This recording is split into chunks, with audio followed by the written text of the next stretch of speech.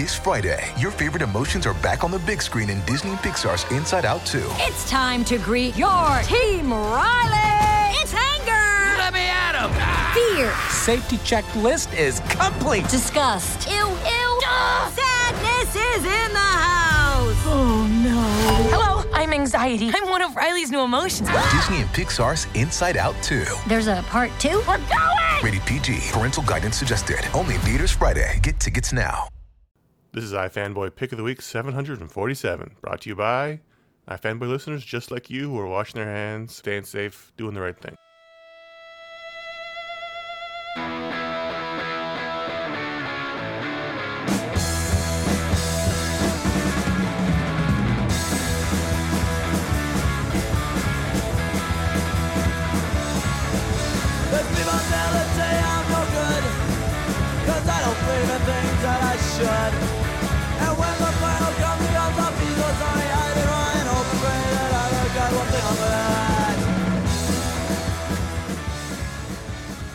Hello, welcome to iFanboy Pick of the Week, episode 747. I'm Connor Kilpatrick. This is Josh Flanagan. It's like an airplane. 747. Do they still have 747s? Because I feel like that was the word for airplanes when I was growing Wasn't it phased out? I think so. I don't know. I'm literally talking out of my ass. When I was a kid and cared about planes, you know, in the way that a young boy cares about planes. Billy, you know what a young boy cares about planes. When I was a kid, like the 747 was the big jet, and the F-14 Tomcat was the big jet, and I don't think either of those are in production anymore. So this is like, you know, like when your parents were like, the P-47 Spitfire was the shit, man. You know, that's like us now. 747 for Ferrari Testarossas. I also have, the Lamborghini Countach. Yep, I also have an image in my head of a spiral staircase. Yep. In a plane, and there's no wet bar. Yeah, I've never seen that in real life. Because I have once when I was a kid when we went to Paris. I was gonna say because I never flew first class as a 10-year-old. Or we didn't fly first class. It was just there in the plane. Oh wow! I just figured that was up in the front with the. Yeah, but you had to pass it to get when you get in the plane. You're allowed to go. Wow. Oh right, because when you come in, it's like after that guy takes off, don't you dare go past those curtains. No. Can I just hang my coat? Because there's nothing on this. No, sir. Okay. Plus, there had been so much Dramamine, and I didn't see anything. It's true. Anyway, we are a fanboy, and we do stuff that involves reading comics. The wrong word was coming out, and I put the brakes on it, but I had nowhere else to go. I hear you. We like comics. We read comics. We read a bunch of comics. One of us picks their favorite book. We call it the pick of the week. We talk about that book, other books from the week, the patron pick, the listener mail. Everything we try to do here is to increase our and your enjoyment of reading comics. That's our job. And here's a spoiler warning. There'll be spoilers. This is a review show, so exercise some caution. This week, Josh, you had to pick, and I it's funny. I did not know what you were going to do this week because I finished my books I think way before you did, and surprised. Not surprised, but you'll explain. The pick of the week is Empire number 6. It's not. Oh, man. The pick of the week is Hellblazer Rise and Fall Book 1, which is a mini-series on Black Label Comics, which isn't going to exist, edited by an editor who's not there anymore.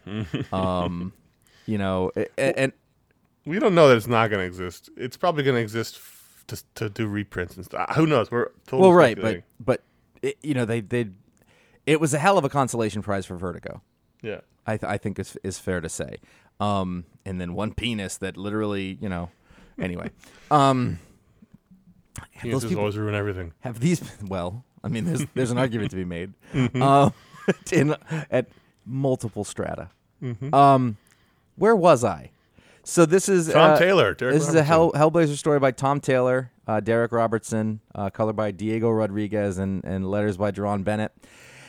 And I just said the word consolation prize, but I look at this as my consolation prize. We are in the midst of, but a soon-to-be ending Hellblazer run. Actually, is it called Hellblazer? I've been calling it. John Constantine, Hellblazer. Yeah, well, it's better than it's been.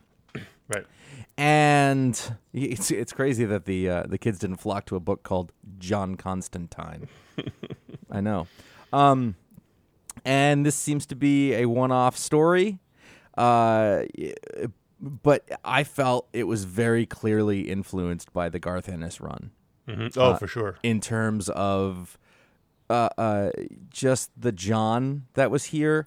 That story is largely about his awareness of the fact that he has people he cares about, and he continually uses them up and hurts them and puts them in danger. That is what that is all about, and how, even when he finds somebody that he loves, he will screw it up because he is who he is, and the guilt about that, and this whole story is about guilt, and the fatalism of it that he's accepted, so it just sort of keeps happening.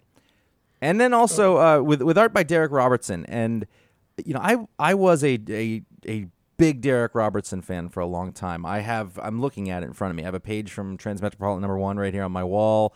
I was a big fan. I did fall off the wagon because, I think one of the things that happened is that I don't think people were particularly great about coloring him, and then also he didn't have outside inkers for a while. And it just didn't look as good as like when who was the guy who was it Rodney Ramos? Yes, Rodney Ramos inked Transmetropolitan, and it's the best Derek Robertson stuff has ever looked.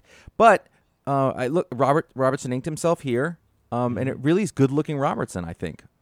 This looked terrific. Yeah, this is the best of his work that I've seen in a really long time. The colors work with it, and it is.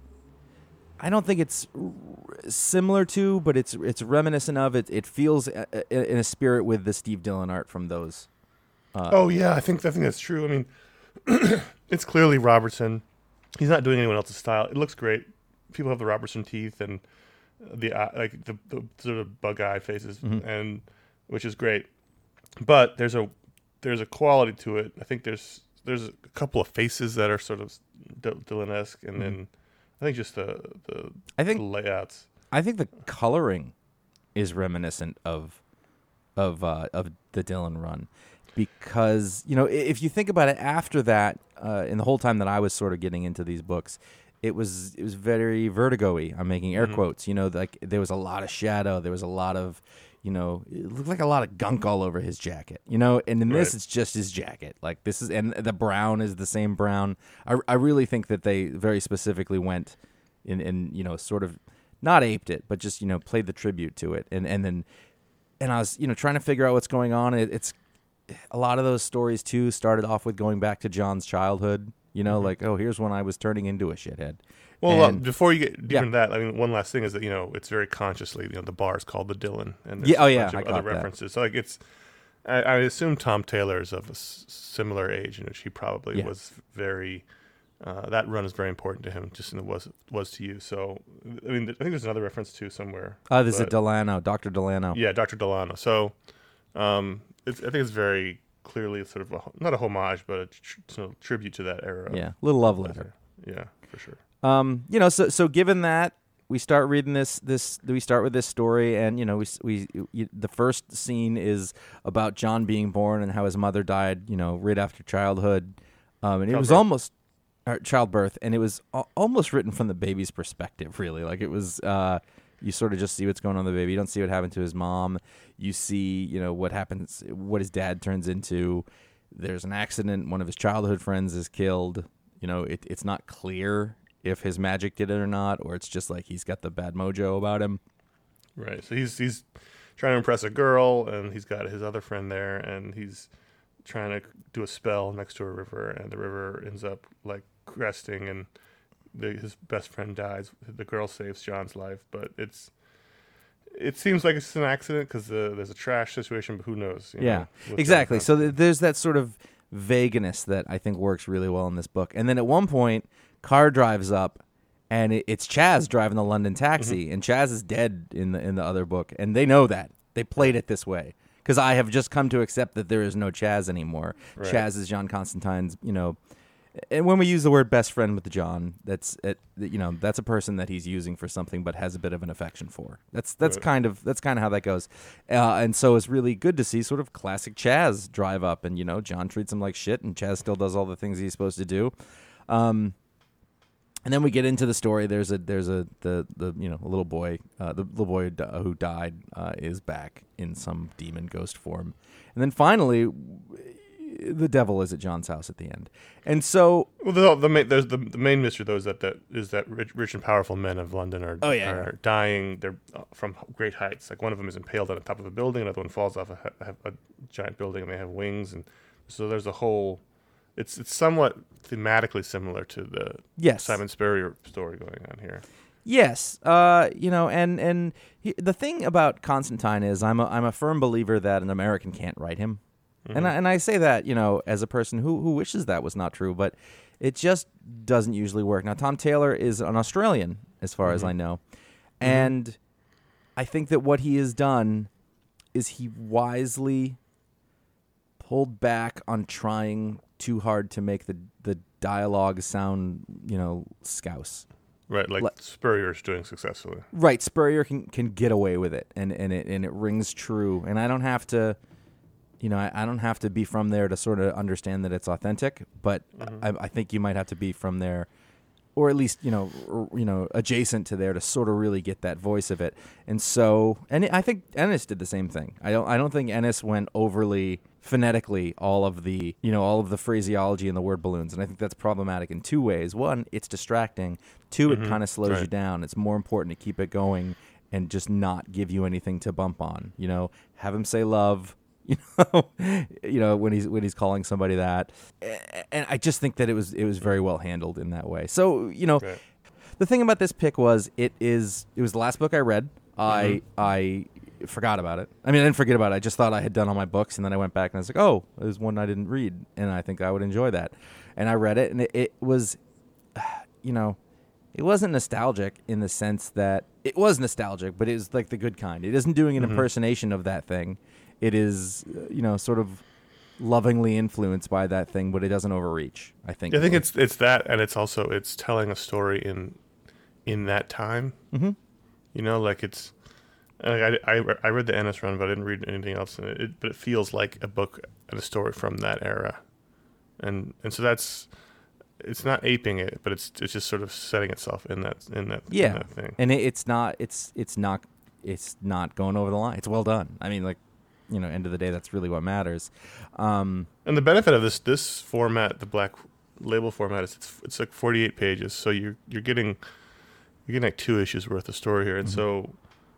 We meet John's childhood friend, the girl who saved his life as an adult who's a cop. Now, I'm not sure why she's carrying a gun, but I know those are special cops in England that carry guns. I don't know why she and her partner are carrying guns, but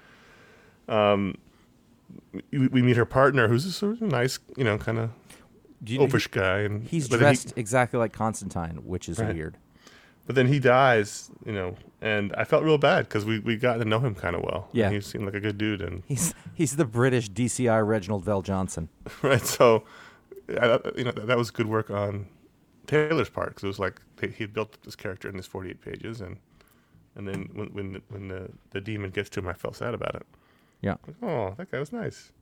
It's just there's a lot. You got a lot of there's a lot of meat in it. What I'm saying is you get a lot to go on here, and this was a very satisfying read. I really like this a lot.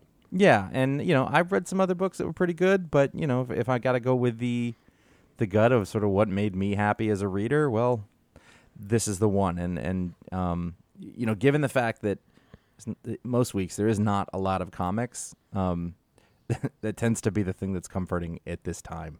Right. Especially if it's well done. I don't if something tries to go back to something that happened before and it just doesn't work, it's worse than if it was just bad. But it works the other way too. It's interesting that this exists because, we had technically speaking, for a moment in time, we have 2 Hellblazer books coming out. Yeah, well, this is our last gasp for now. It's just interesting. I enjoyed it. Now, I wasn't even going to put this in the script, but you did. But Empire number 6, Al Ewing and Dan Slott, Valerio Schiti on art, Marte Gracia on colors, and Joe Caramagna on letters. I just feel like this was the least impactful story I've read like this maybe ever. I feel like nothing happened, and I read an outline of a story as opposed to an actual story. I think it was worthwhile to talk about the close of this since we've talked about it so much. trying to sort of understand where you're going. And I don't think you're wrong.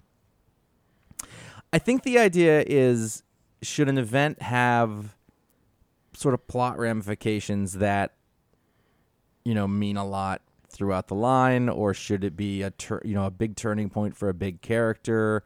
Or is it a chance for sort of all of these people to come together and do a thing, but in which case that needs to have stakes. And there were stakes, but they didn't feel like anything. I feel like it didn't do any of those things that you're talking about. Like it didn't do anything engaging.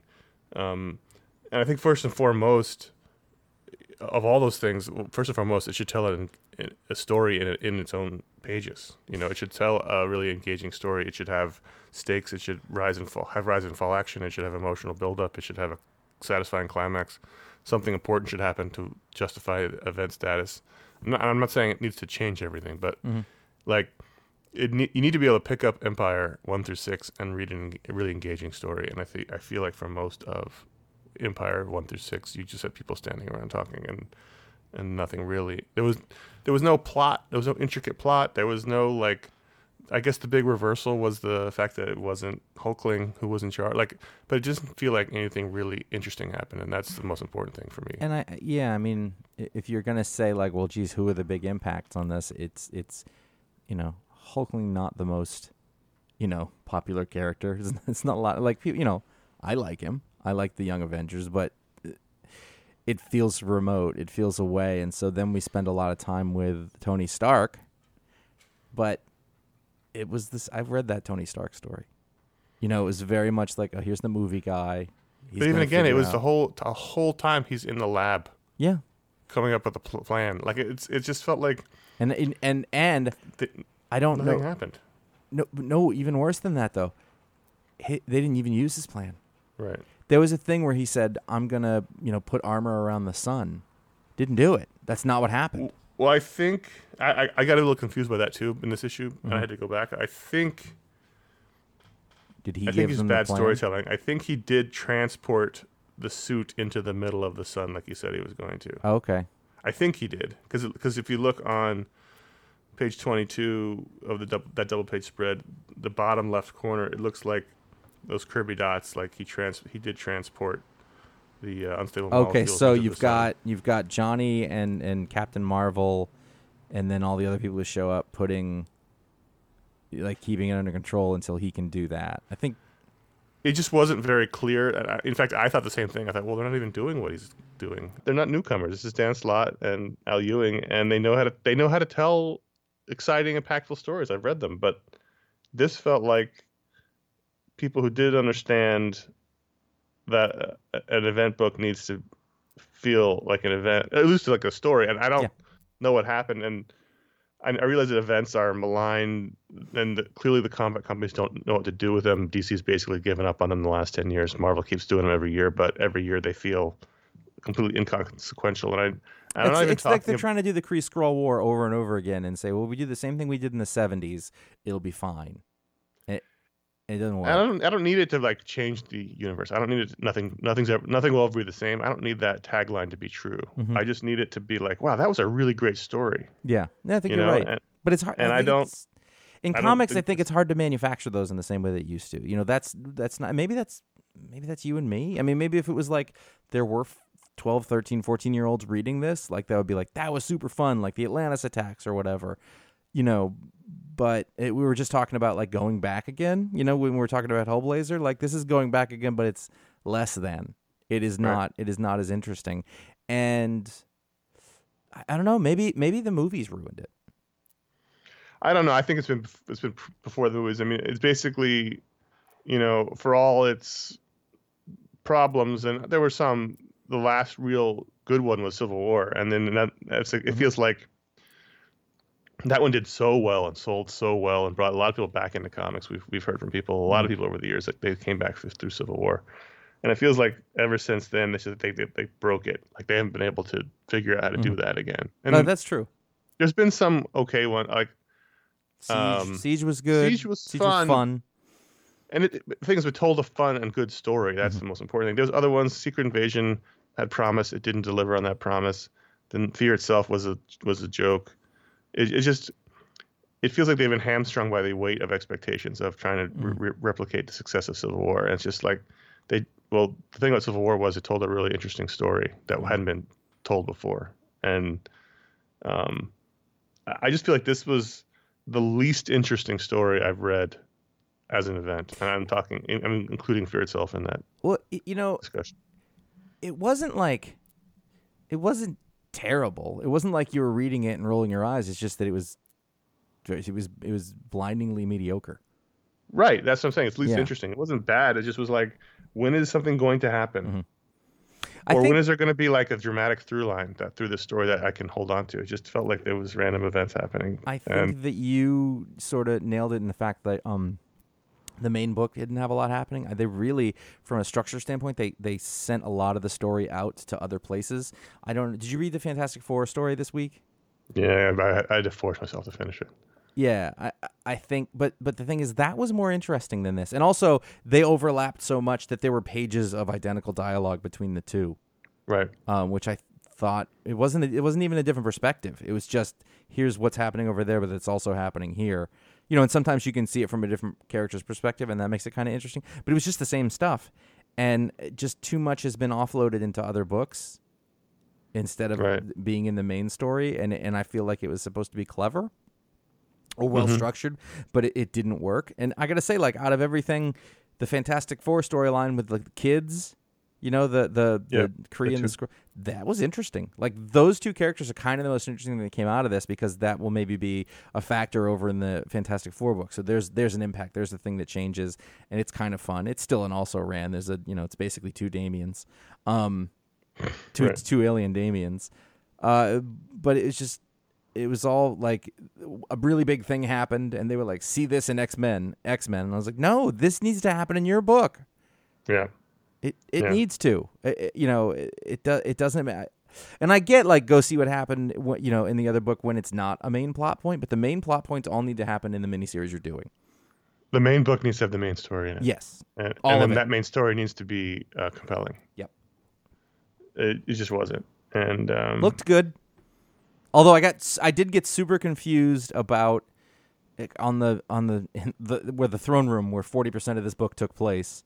Right. I kept getting those characters mixed up because they have those guttural names. It's Kliggerlurkt, but he's actually Kurt, but that's actually Super Skrull. And Right. I didn't know who any of this. I mean, the main players in the book were not characters who I gave a shit about. Like the main characters in the book that we know, your Captain America's, Captain Marvel was kind of in that. Yeah, she was a main character. Yeah. I know, but I couldn't tell what her deal was. What side was she on? She became the accuser. Awesome. What does that mean? Well, her costume's green now. That's about it. Yeah. And it didn't mean anything. And it's an interesting when it was introduced. It was cool when they got to the point where they were like, okay, let's get Wiccan up there to talk to Hulkling. But then there was two Hulklings, and it wasn't. So one had an iron mask, and that was the real Hulkling, and the other, and it. I kept forgetting it wasn't really Hulkling. Exactly.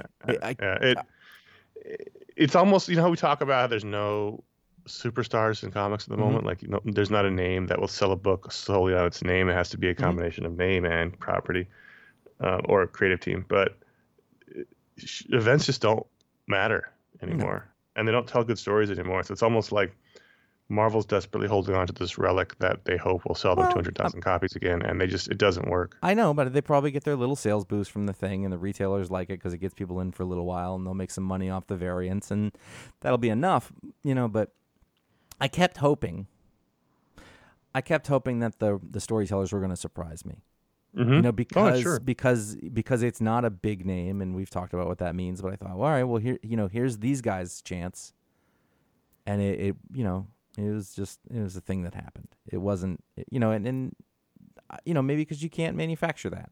But at the same time, there's no chance that there was not a writer's summit at Marvel where every very smart, creative-minded Marvel went over this and picked it through and came back with this is what they ended up with in the end, and it's weird. Yeah. I mean, the War of the Realms was the last one. And that was a good story. Like, it didn't need to change. It didn't need to shake the foundations of the universe. It just told a good story. It was fun. It was fun. Like, it didn't rock my world. I don't think about it, but it was fun to read at the time. Yeah. And I think there was a pick of the week in there. This was more perplexing than anything. Mm-hmm. It's a little like Fear itself. I read it going, what happened? Like, who decided this was a compelling story to anchor your line on for? What's funny is that every issue after issue 1 felt like issue 2. Yeah. I mean, we were excited. If you go back, the Prelude issues were fun. They were good. And then it just was like all of a sudden they got into it and it was like, we don't really have a story here.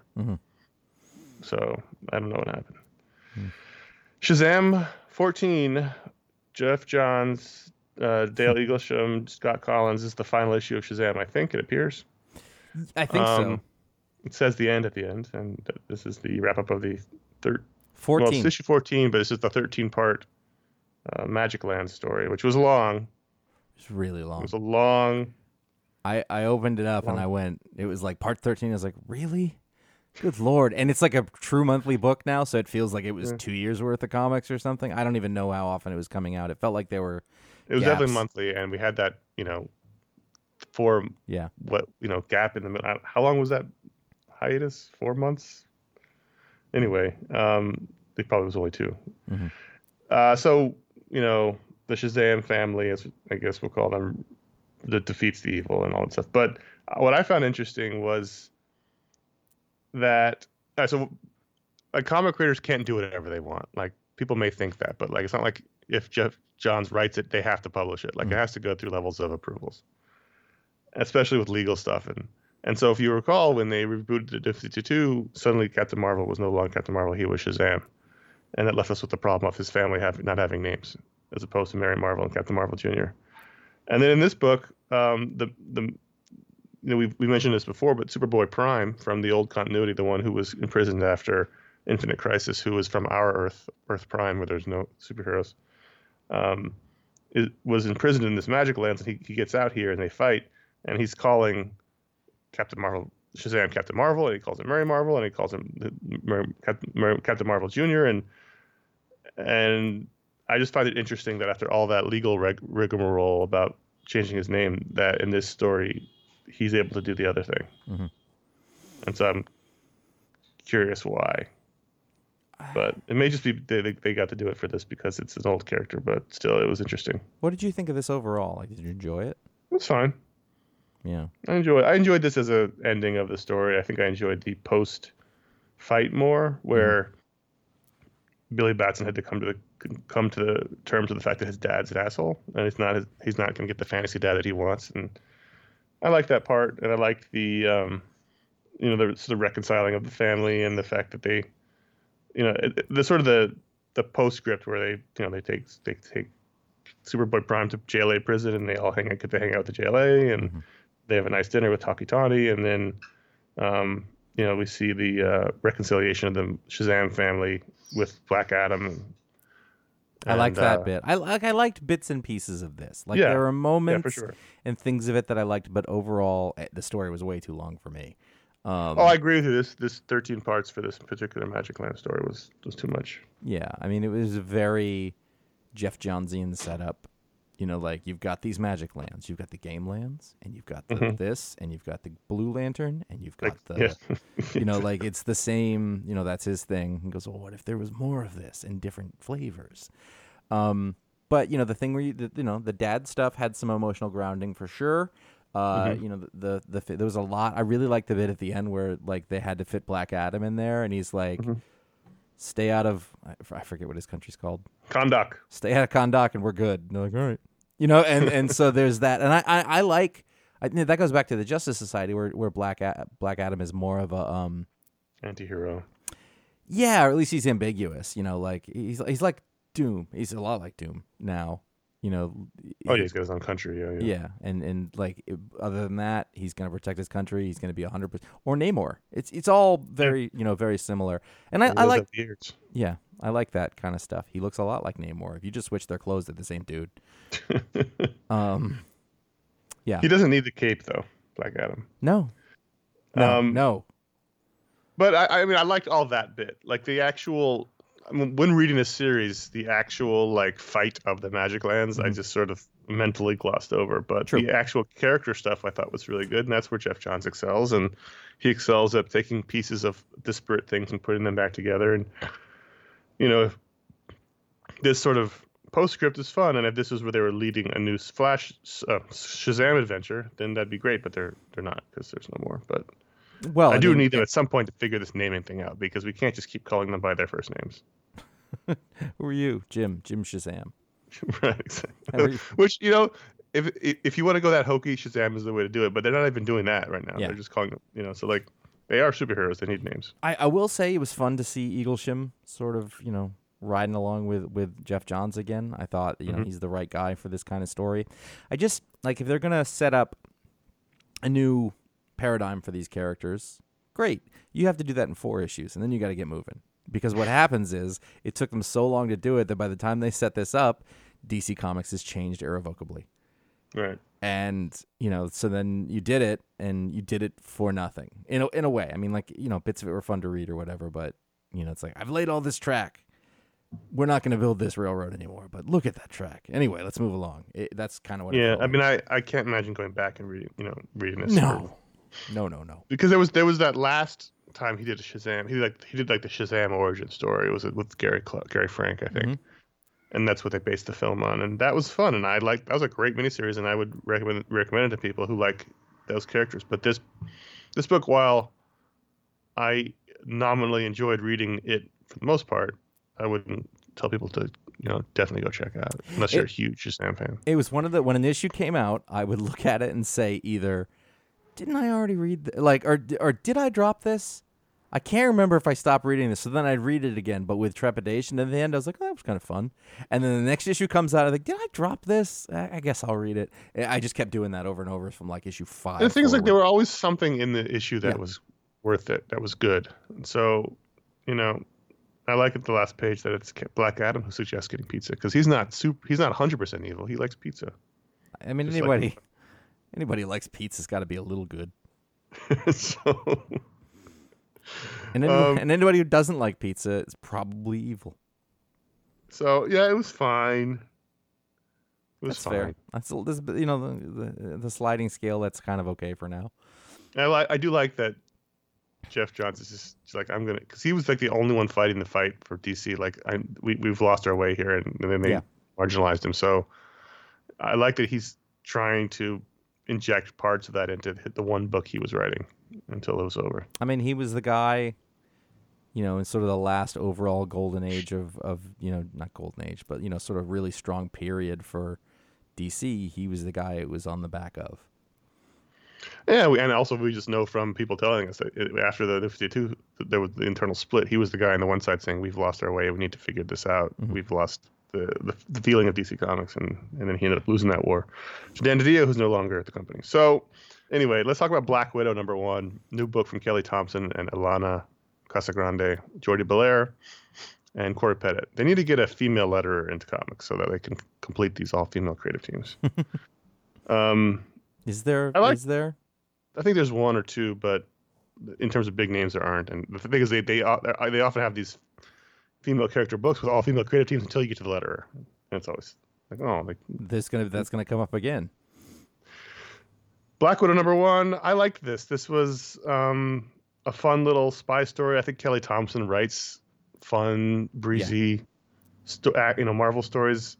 And in this one, she's on a mission, and it goes wrong. And then we jump forward in time. She falls off a building. We don't know what happens. We jump forward in time, and she is now the sexiest architect in San Francisco who may or may not have no memory of her previous life. So I thought this was fun. I thought the Casagrande art was really good. It had just enough weirdness to it that made it interesting, but it also was really solid superheroes art. And they just love this triumvirate of Black Widow and Bucky and Hawkeye, and so that's what this. They're not the only ones. I think it's great. It's you know what, you put this on the list, and I had not seen it. I had not noticed it, but I was looking forward to it. I knew about this because I had talked to Kelly about it, and they'd sort of backburnered it while they tried to figure everything out. So this just came out now, and so I was glad that I got to read it. And it was kind of what I expected in terms of that story, and I think that the 3 months later, like, here's a new paradigm. Let's take this out. Let's do this. Let's do this thing. Let's stay in this part. It'll probably connect to Marvel proper at some point. But for right now, let's sort of start all on our own, and I don't mind it. I kind of like how it. Hopefully, it can be in its own corner for a little while, and we have to work out this mystery. I think the surprise for me was I have seen Elena Casagrande's name on something else before, and I don't remember it one way or another. Obviously I remember her name, right. So I thought I don't think I liked that art. And as I got going with this, I was like, I really like this art, and I think this is really good. So I don't know. I mean, I'm imagining Jordi Belair is a bit of the secret sauce in that, but the combination of the two of those was really great. I thought that as a team, they all really worked together. It's a beautiful book, and kind of exciting, and kind of fresh. We've had a lot of Black Widow reboots, and that last one, Mark Waid and Chris Samnee, that sounds like kind of a dream team, but I don't remember a damn thing about it. I remember the first issue was all action and really fun. And then after that, I don't remember anything about it. Right. And the thing is, that's most comics. Most comics you read are not going to remember, even if you did enjoy them. And this is so far a different take. It's fun. We don't know what the story is here. It's the first issue. We just know that there's a mystery and that perhaps Black Widow has amnesia, and Bucky and Hawkeye are going to try to fix her or help her because they spot her on the news in the background walking around in her new guise as a sexy architect. The belly shirt's a bit much. I was like, all right, let's be a little realistic. It's a distracting thing, if nothing else. And then I did notice that when she fell off the roof, big high heels, and I was like, really? The team of women are going to draw her with the giant high heels as she's doing that. But then she lost her shoes at one point. So anyway, I liked it. I think my favorite page was weird, slumpy Captain America talking to her on the roof. Like it was like he wasn't sure of himself. Oh, hey. What are you doing, Natasha? And you get a ride? Bye. I hate when she does that. That's like, all right, that's your Batman joke. I get it, but it was funny. It was fun. I'm looking forward to the next issue. It was good, and I'm looking forward. I like that team, that Hawkeye, Bucky, Black Widow team. Where she's dated both of them. They have a weird tension, and it's a good mix. So I'm looking forward to more of that. Let's take a quick break and talk about how you can help support iFanboy. There's not millions. There's myriad ways to do that, and all of them are important. It helps keep the show going, helps us pay the bills, helps keep the time being worthwhile, and we thank everyone who does that. The main way, patreon.com/iFanboy. We have so many great patrons there. They help support the show directly. They keep us going. They get fun perks, and they help us hit stretch goals. The stretch goals have unlocked they get fun new Perkins. shows. Perkins.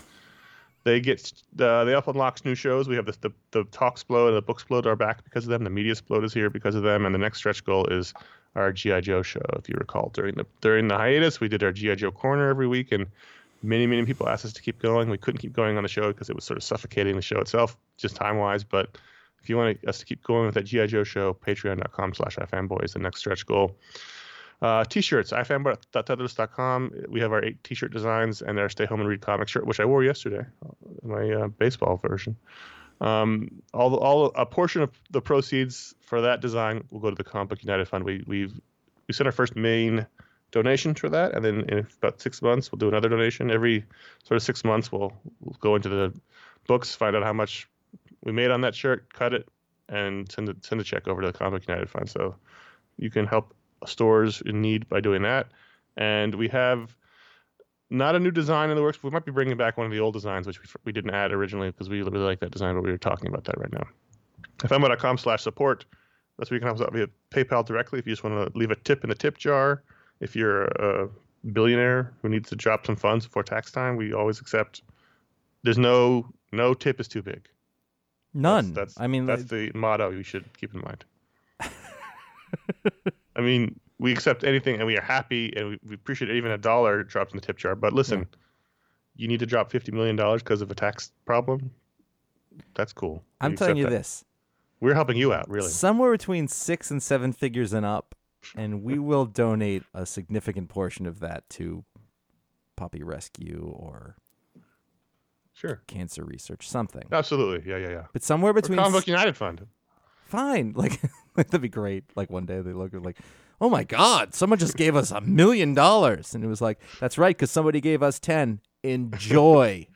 So that's fmo.com/support, and finally fmo.com/Amazon. You can help us out by buying the books we talk about at Booksploder, or using the general link. And we thank everyone. Really, all these ways help keep the show going, and we could not do the show without you and your support. And that's true for any podcast in the new crowdfunding economy. So thank you for all who do that. And we will deliver. We will do this at least this competent level. No, I don't make that promise. I mean, no, but keep like, doing it. if you're okay with what we're doing, I've got good news for you. We probably won't be worse than this. Young Justice 18, Brian Michael Bendis, David Walker, Scott Godlewski, Michael Avon Omen, Gabe Iltab, Wes Abbott. And I wanted to talk about this for a couple of reasons. One, I really liked the sequence in the middle that Avon Omen drew. This was a sort of a spoiler Tim Drake issue. Mm-hmm. The full team doesn't show up till the very end, but this is, spoiler's father is the Clue Master, and they go on an adventure together to talk to him. Spoiler really wants to talk to her dad, and it involves going through layers of hired goons. And I liked all the bits with the goons. I liked the bit where Tim Drake's like, and I won't call him Drake. Tim Drake says, "Sure, oh, I recognize you. You were one of Riddler's guys." And he's like, this is a better gig. Like I always like that kind of. Mm-hmm. That kind of. I mean, they're coworkers in a way. Yeah. Yeah. And then there's a whole sequence in the middle where that Omen draws, and it looked really good. I liked how he draws spoiler, and the whole fight sequence he did was pretty fun.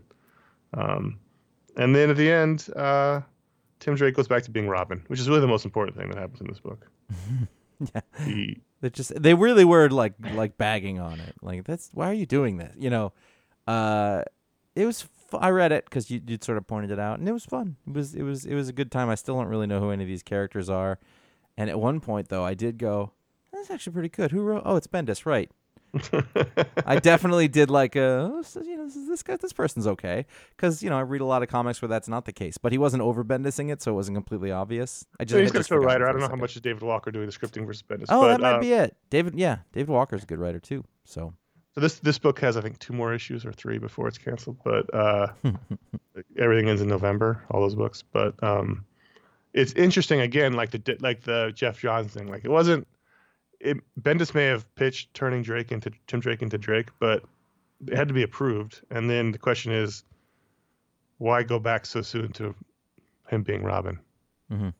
And then apparently in another book, Damian quit. In like his Teen Titans book, he quit being Robin. So who knows what's happening?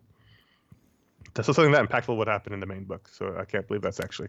I decided to not worry about it. Like, I had those questions. I thought, I don't care. I'll just go with this in this one right now. This book's really fun. I'm sad it's going. They're a fun group, and I enjoy reading every week. Well, that's why it's going. Yeah. Deceased Dead Planet number 3. This one, I guess it continues to deliver. Jim showing up, and Damien. Jim Gordon. Jim. And Damien gives him a big hug. Just like that as a little moment, I thought was okay. So this relates to what we were talking about. I did have a theme. This relates to what we were talking about with Empire. Mm-hmm. The reason that these Tom Taylor books work that we're talking about, specifically Deceased, and then what's happening over in Year Zero, which we will also talk about, is that there are stakes because we don't know what will happen with these characters. Right. And I think that is just becoming more stark and more stark and more stark. So when you watch the movies that we're talking about, the Marvel movies, but, the other ones there are stakes because you actually don't know who's going to make it and who isn't. Right. And it all matters. But I know that no one's going to die in Empire. I know. But in this book, like when a character, in the DC's book, when a character is hurt or killed, like it feels real, and therefore all of those, all of those emotions and are validated. Whereas in the other book, even if we were talking about Civil War. You remember the death in Civil War? It was Goliath. It was the big guy. Yeah. I couldn't have told you who that character was, and that was the biggest impact in that book. And that guy's at least stayed dead since then. But I also don't need a death to happen in an event book. I just need a big story to happen in an event book, and that's I know. But what I'm getting at is I'm using deaths as a placeholder for stakes. Like it just the things that happen in this book matter. There is character development. We can grow Damien up, and we can show him turning into a man. We can show Mary Marvel with her giant shoulders. Who does not skip shoulder day, by the way. No, she doesn't. I'm hoping they just mean that to be like Ruffles, but like it just when I turned that page, I was like, "Geez." I looked at it for some time, but I liked that bit with her. I like how she showed up. I liked, well, we got to call in Etrigan. Don't talk to me like that, Etrigan. Okay, and then I liked at the end, like that's a shitload of Amazos, and I thought, all right, that's fun. And I think what's happening here that didn't happen in Empire is the character moments. Yes. It's just yes, and that dramatic through line where you're following a story. You're following a through line through this book.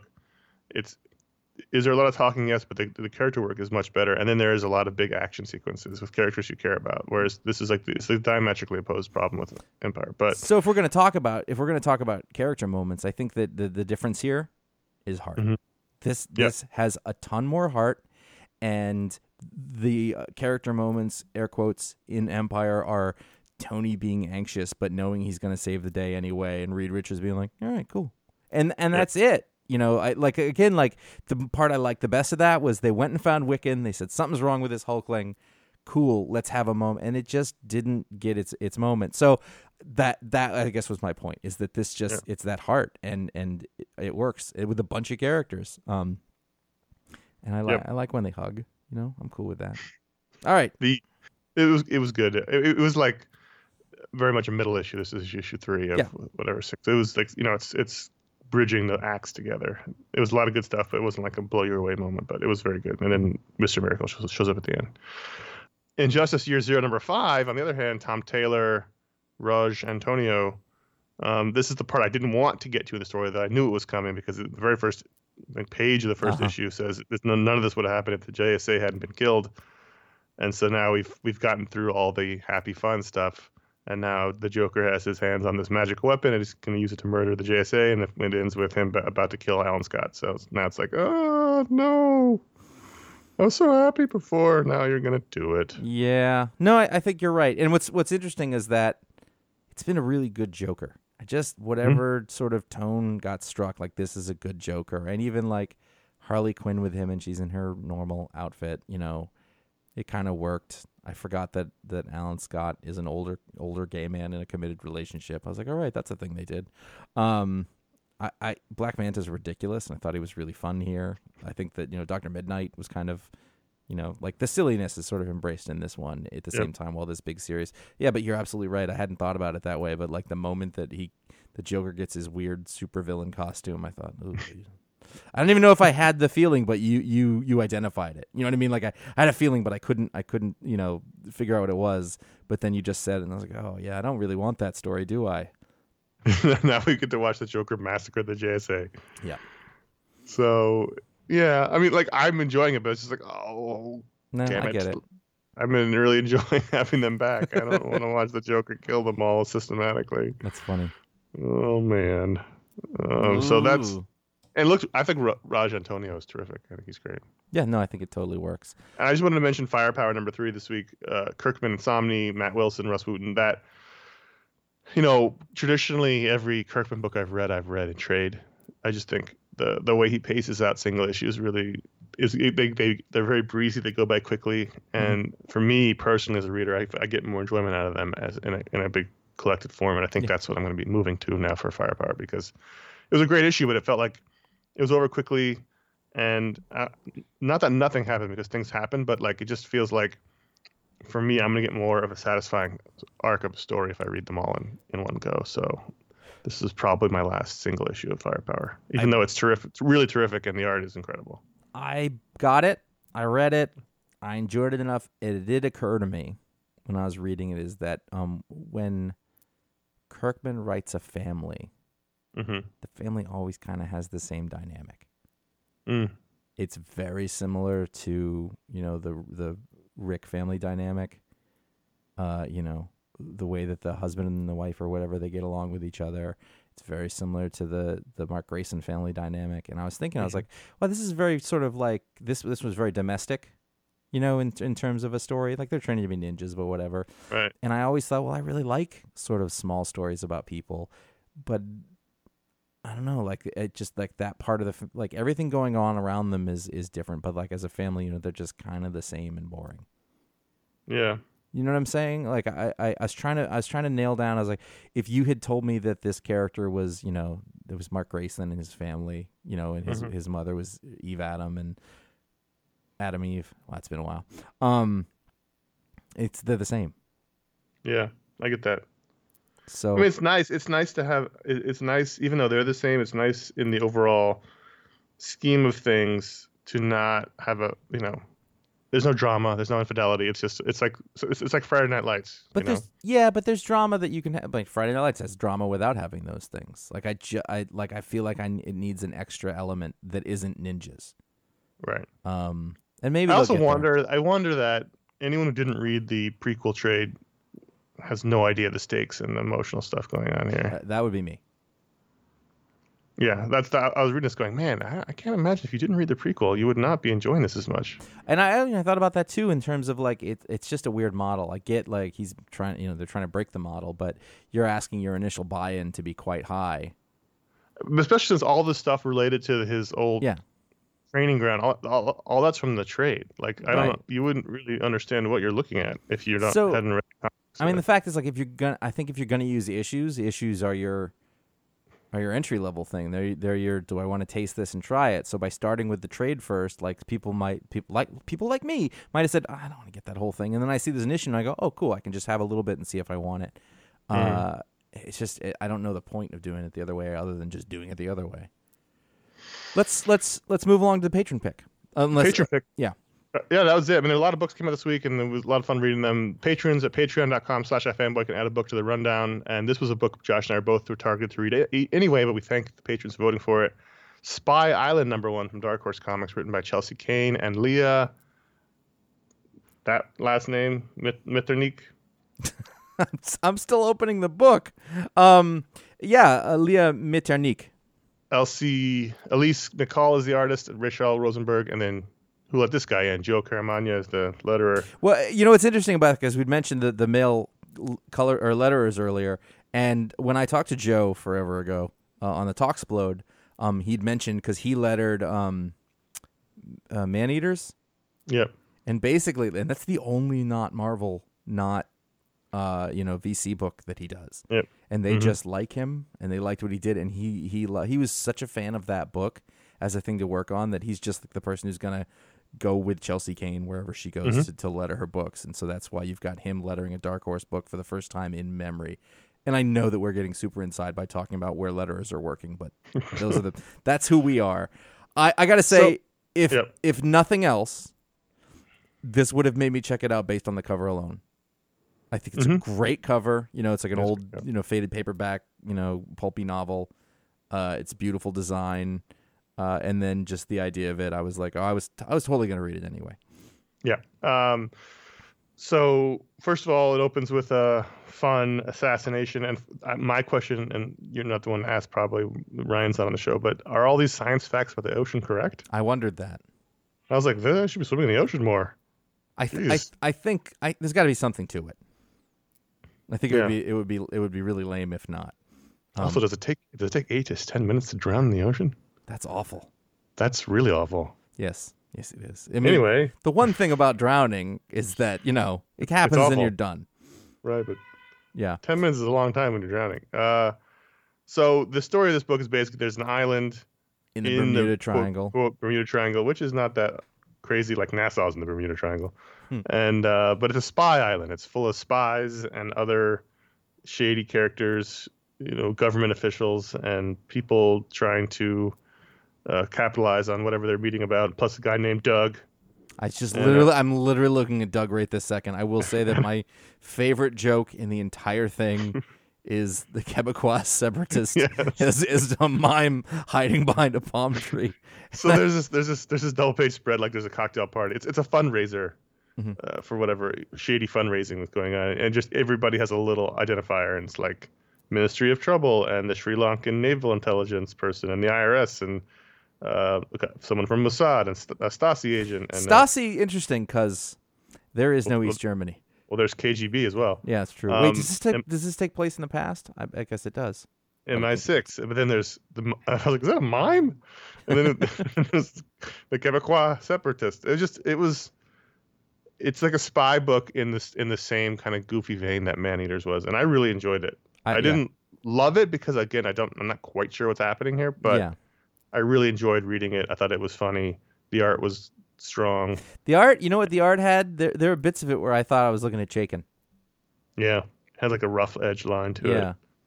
You know, and again, it's that thing where when we were reading Maneaters, there's a real irreverence to it, and I tend to not see that irreverence from female writers in comics, if that makes sense. It's not this kind of stories that they're often tapped to do. So like you're getting like a Matt Fraction kind of book here, Nick Spencer. But from a different perspective. And it's like, is genuinely, like, I laughed. It's genuinely funny. I think she's a great writer. And if it wasn't for all that bullshit that had happened with, oh, God, what was the book? Wasn't Black Widow. No, the Marvel book that. Captain Marvel. No, it was Mockingbird. Mockingbird. It was Mockingbird. And like, that sort of ended up in this horrible, hateful internet. Well, no, that was because of Maneaters.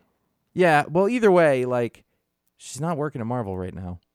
You know what I mean? Like she didn't, her career didn't keep going up in that way. So she did Maneater. She's doing this, and I'm fine with it. But I'm like, this is a really talented writer. This is, you know, it could be in the vein of a Mark Russell or something like that, but a little more abstract. You know, and I feel like it's weird that she got shunted off to the side, I guess is the point. So in this world, you know, it's similar to Maneaters that there's like this, you know, a normal world, but there's some fantastical elements. Like here, there's like mermaids and there's all kinds of, you know, magical creatures that live in the Bermuda Triangle. So, but in the midst of this sort of James Bond island, you know, this island full of cartoony like James Bond there. Yeah. Right. So I don't know where it's going. I don't really even know what the story is yet, but I do know that I really enjoyed reading it, and I'm looking forward to reading more of it. Yeah, I think I'd actually consider this for pick of the week for a couple of minutes, but I think that's the thing that held me back. I was like, I'm not actually quite sure what this is or what the story is, but I liked being in the world for a little bit, and I'm looking forward to seeing more of it. I liked the sex interlude. Yep, that was good. It was the whole thing is a great design. Like Her books have good design. You get to the end of it, and there's like this ad for the Bermuda Triangle on the back cover. You know, it's just like a Rucka book. Yeah, in world advertising. Yeah, but you know, it's aged a little bit. It's, you know, it's period stuff. It's really fun. It's a good book. So Spy Island, patron pick. Let's do our ratings on Spy Island. Ratings out of 5. I'm going to give it a solid 4. I am too. 4. And sticking with it? Yes, I am. So there you go. Absolutely. Spy Island number 1. Patron pick. Patreon.com/ifanboy. Everyone can vote to add a book to the rundown, but if you give it the $5 or higher level, you get your own superpower live on the show. Like these two people. Mark Minette can... Oh, I just completely like locked up. You blanked? I did. I completely blanked. You want me to go mine and you come back to you? Yeah, do it the other way. Harley Ashley. I think that's the first in the show where it was a total blank. Yeah. Maybe not. That might have happened before. Harley Ashley... everything works for Harley Ashley. You know how you buy something or you use a service and like it doesn't quite work yes. the way you think it will or you want it to or it's supposed to. For Harley Ashley, everything just works the way it's supposed to work. Never any problems. You know, you sign up for a service, it doesn't just suddenly stop working. It just everything Harley Ashley is around works. The way that it's supposed to. The way that it's supposed to. Not better. Right. Just as advertised. And not like the way that you think it's going to work and then you get it and that's not a thing that it does at all. Right. No compromises for Harley Ashley. Right. It's like, it works for me. See, I know that whenever I do a thing, there will be a part of it that doesn't work the way it's supposed to. So like when I upgraded my internet service, I made it faster. And to do that, I had to change out the modem and I went to plug it all back in and it just wouldn't work. And that was, you know, I want to say about an hour and a half of me trying to, and I got it to work. I always do. But that about hour and a half where like my kids are like, when's the internet coming back on? And my wife's like, can I help? And I'm like, everyone needs to leave me alone. I got to fix this problem. So he doesn't have to do that. No, everything just works. He or she, whatever Harley is. Okay. Mark Minette. Mm-hmm. We're going to say within a range of 200 years can de-age objects. So anything 200 years old is as new? Yes. You can bring it back to its original state. Now, Wow. we can't go back to Greece and Athens and bring these things back to their state. But about 200 years old, like that's a really cool World War II weapon. It's pristine. Right. Springfield rifle, gleaming like it came off the factory floor. You got this guy. Don't let him in a collector's comic book shop because he will flood the market. Wow. Pristine issues of Action Comics #1. There you go. Yeah. It's a possibly, terribly economically impactful power. But all of Mark's stuff is in great shape. Oh man. Like the guy's his couch never deteriorates. Yeah, the guy's records are immaculate. He never has to buy a new stylus. Oh wow. Yeah. It's all sorts of things like that can, like all the gifts that you get for your wedding. And over time you're like, oh man, we got this waffle maker for our wedding a decade ago, and it brings it right back. Right. He's incredibly energy efficient, and doesn't create a lot of waste. Wow. There you go. Mm-hmm. So there you go. Patreon.com/ifanboy. That's where you can go to add a book to the rundown, and also to get your own superpower live on the show. I know we're long. We need to do the first question real because it's a fast answer. I don't want to leave them hanging. Yeah, that's fine. So Ryan in Cincinnati says, I have been thinking about this question for 30 seconds since it entered my mind and was able to write this email. Now, I think in normal times we would like you to wait longer. Yeah. But under the circumstances, we're going to allow this. But, watch it. You've been warned, counselor. My friend is getting to interview Brian Michael Bendis for her non-comics professional job. Since I'm a big comic fan and have interviewed some creators in the past, she asked if I could help a little. I have some great questions, but should I have her ask him what was in the closet? No. Really, no. Definitely not. First of all, that was our thing, and even we gave up on that. Okay. Like, it's over. For anyone who doesn't know, way back in New Avengers 26, way back, Hawkeye and Scarlet Witch had sex. Scarlet Witch got up at the end of the issue, opened the closet in the room, and looked at something in horror. The camera was from the point of view from the inside the closet. We don't know what she opened up because it was never mentioned again. That was the cliffhanger of the issue. The next issue didn't pick up on it. It was never ever mentioned. And so for years, back when we were doing full-time comic book media coverage, every time we interviewed Bendis, every press conference we went to, we always asked what was in the closet, to the point where he got really annoyed with us in a humorous way, but still. And that was really only Ron's thing. I didn't even do it. And then we eventually stopped because the joke got old. Mm-hmm. So I don't even know that he would have the context, because if your friend who's not even a comics person asked him, I don't think he would know. I mean, unless you said in New Avengers 26, what was in the closet. But man, that's like it's a joke from 10 years ago. And also it's a joke that neither of them would understand, and it would just be awkward. You're right. I was going to say, yeah, that's funny, but no, you're totally right. If this is a real thing, I wonder what a non-comics professional interviews Brian Michael Bendis for. Like how creative professionals should invest their retirement funds. Or he's a big proponent of adoption. He's got a lot of adopted kids. There's all kinds of reasons to interview Bendis. It's true. It'd be curious, Ryan, if you tell us just in what context this interview is. But it's not worth it.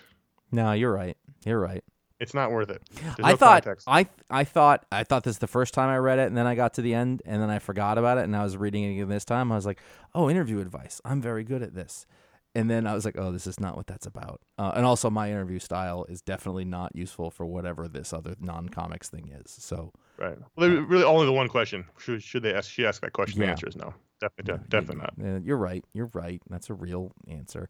We're gonna do that next email next time because it's a good one, but it's a very time intensive one. If you I did want to mention that we got a bunch of new emails more than normal this week, and I don't know if it was because we asked for episode 750 emails, although only a couple of you marked them as 750. So I don't know if the rest of you who wrote us in more than normal wanted your emails for 750 for the regular show. If you don't mark them 750, we're not going to do them on the 750th episode. So contact@ifanboy.com is where you can write in, and in 3 weeks, we're doing episode 750, the all-email show. So if you want your email on that show, send it in to us, but mark it in the subject line 750. Otherwise, it's not going to be used. All you need to do in the subject line is 750. That's all that you need to write. There's nothing else.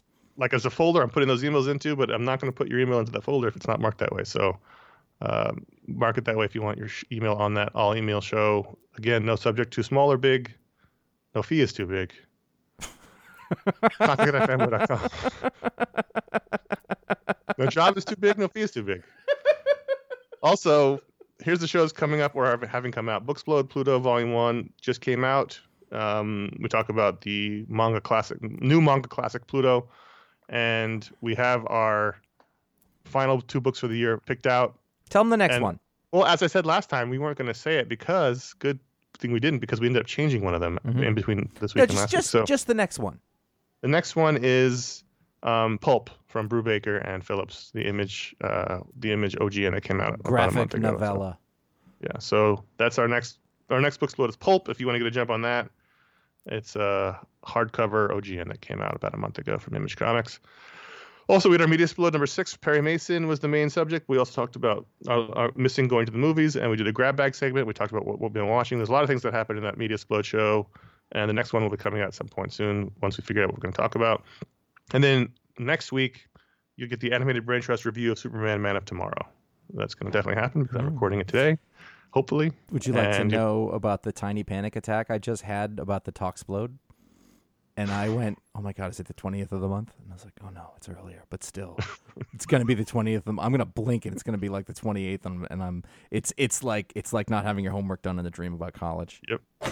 Damn I know. My chair's broken. That's why it does that. Uh-oh. It's okay. It's been broken for a long time. I just have to remember not to lean my elbow on it. Let's wrap the show up. Head over to ifanboy.com. You can find all of our podcasts, some of our video shows, and all of the stuff that we've ever written. Search Top 5. It's a good time in there.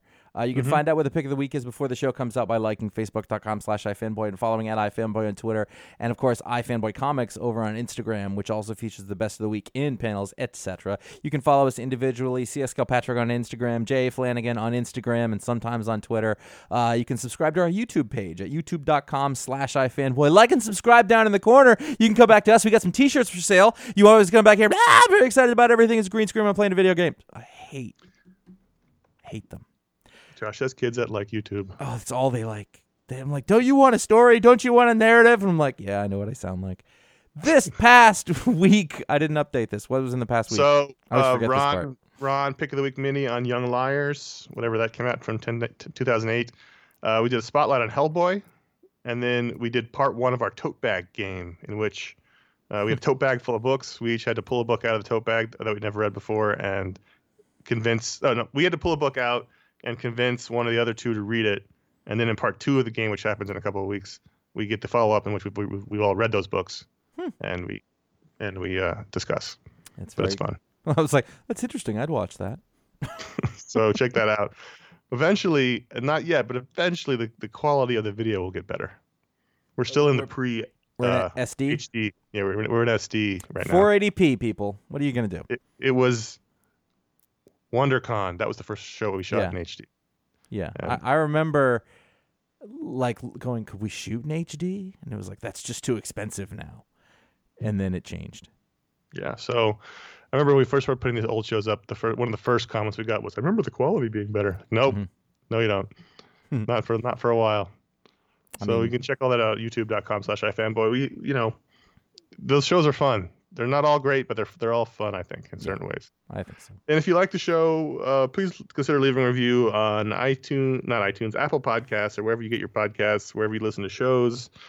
We appreciate star ratings and reviews. That helps the algorithms bubble the show up to more people, and that's how when people find the show. We appreciate anyone who does that. It takes a second just to leave a star rating. Any podcast you listen to, I just gave a star rating to Conan O'Brien Needs a Friend because it's the only podcast I listen to, and it's fun. Like a good neighbor, State Farm is there.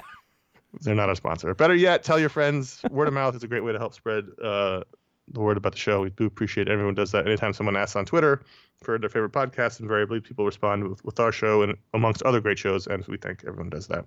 And we are done. This was another harrowing behind-the-scenes week, guys, that you are not aware of, but for us, it was stressful. Yeah. In terms of recording, not our lives. There's a reason that Harley Ashley got that power.